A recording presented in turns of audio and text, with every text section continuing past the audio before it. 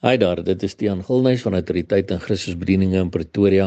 Dit is Woensdag 2 Augustus 2023 en die teksverse wat die Here op my hart geplaas het om jou te deel vandag, kom uit Markus 9 vers 43 tot 48 wat lees: En as jou hand jou laat struikel, kap dit af. Dit is beter vir jou om vermink die lewe in te gaan, as om twee hande te hê en in die hel te gaan, in die onuitbluslike vuur, waar hulle wurm nie sterf en die vuur nie uitgeblus word nie. En as jou voet jou laat struikel, kap dit af. Dit is beter vir jou om kreupel die lewe in te gaan, as om twee voete te hê en in die hel gewerp te word in die onuitbluslike vuur, waar hulle wurm nie sterf en die vuur nie uitgeblus word nie. En as jou oog jou laat struikel, pluk dit uit. Dit is beter vir jou om met een oog die koninkryk van God in te gaan, as om twee oë te hê en in die helse vuur gewerp te word, waar hulle wurm nie sterf en die vuur nie uitgeblus word nie. En my broer en my suster, jy weet, hier is natuurlik een van die boodskappe wat absoluut die minste gepreek word in ons kerke dwars oor die wêreld deesdae, want hierdie is nie 'n boodskap wat die mense wil hoor nie, dat daar ook werklik 'n helse vuur is, wat onuitbluslik is en wat vir ewig brand nie.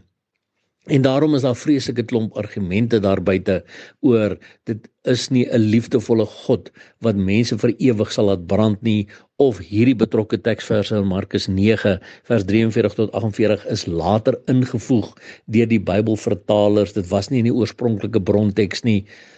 Wil jy daai kans waag om na mense se opinies te luister? Want jy sien, ek sê altyd, die Bybel is die verhaal van twee vaders. Die Vader van liefde, God die Vader in die hemel, en die Vader van leuns, Satan hier op die aarde. Dit is die verhaal van twee koninkryke, die koninkryk van lig, van God die Vader, en die koninkryk van duisternis, van Satan. En dit is die verhaal van twee ewighede. Ewige heerlikheid saam met God, as jy reg kies, Jesus Christus aanneem, met hom in 'n verhouding is, ewige heerlikheid saam met hom in die hemel, of ewige hel, weg van God af. En Jesus sê hierso, weet jy wat, jy moet echt eintlik bereid wees om jouself eintlik te vermink, as om die kans te waag om in daardie ewige vuur in te gaan. Want onthou, die punt is, jy kom nooit, ooit weer daar uit nie. Jy het een kans om seker te maak, dat wanneer jy die ewigheid instap, is jy gereed en gaan jy by God die Vader, by Jesus Christus en die Heilige Gees wees. En dit is deur Jesus Christus persoonlik aan te neem, met hom in 'n verhouding te wees, en seker te maak, dat jy is op hierdie lewenspad, wat in die ewigheid ingaan, saam met die Vader van liefde. Moenie die kans waag om na mense se opinies te luister en maar net voor te ploeter in die modder van die lewe en in jou sondes en nie 'n keuse te wil maak vir Jesus nie.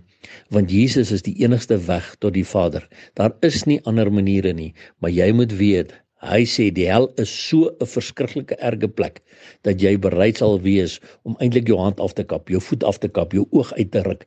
Dit beteken nie ons moet dit nou fisies doen nie, my broer en suster, want as ons dit fisies moes doen, het nie een van ons op hierdie aarde meer 'n hand, of 'n been, of 'n arm, of 'n oog meer oorgehad nie, want ons almal het alreeds soveel kere gesondig, dat ons dit lankal alles sou moes afgekap het. Maar die punt is, wat Jesus self hier maak, en jy sien, ek glo maar dis Jesus wat hier praat, so ek glo my Jesus, en hy sê, daar's hierdie verskriklike plek wat wag, as ons verkeerd gaan kies, en dat jy eintlik bereid sou gewees het, om nie eers hande of voete of oë te hê, as om in daardie plek gewerp te wil word nie.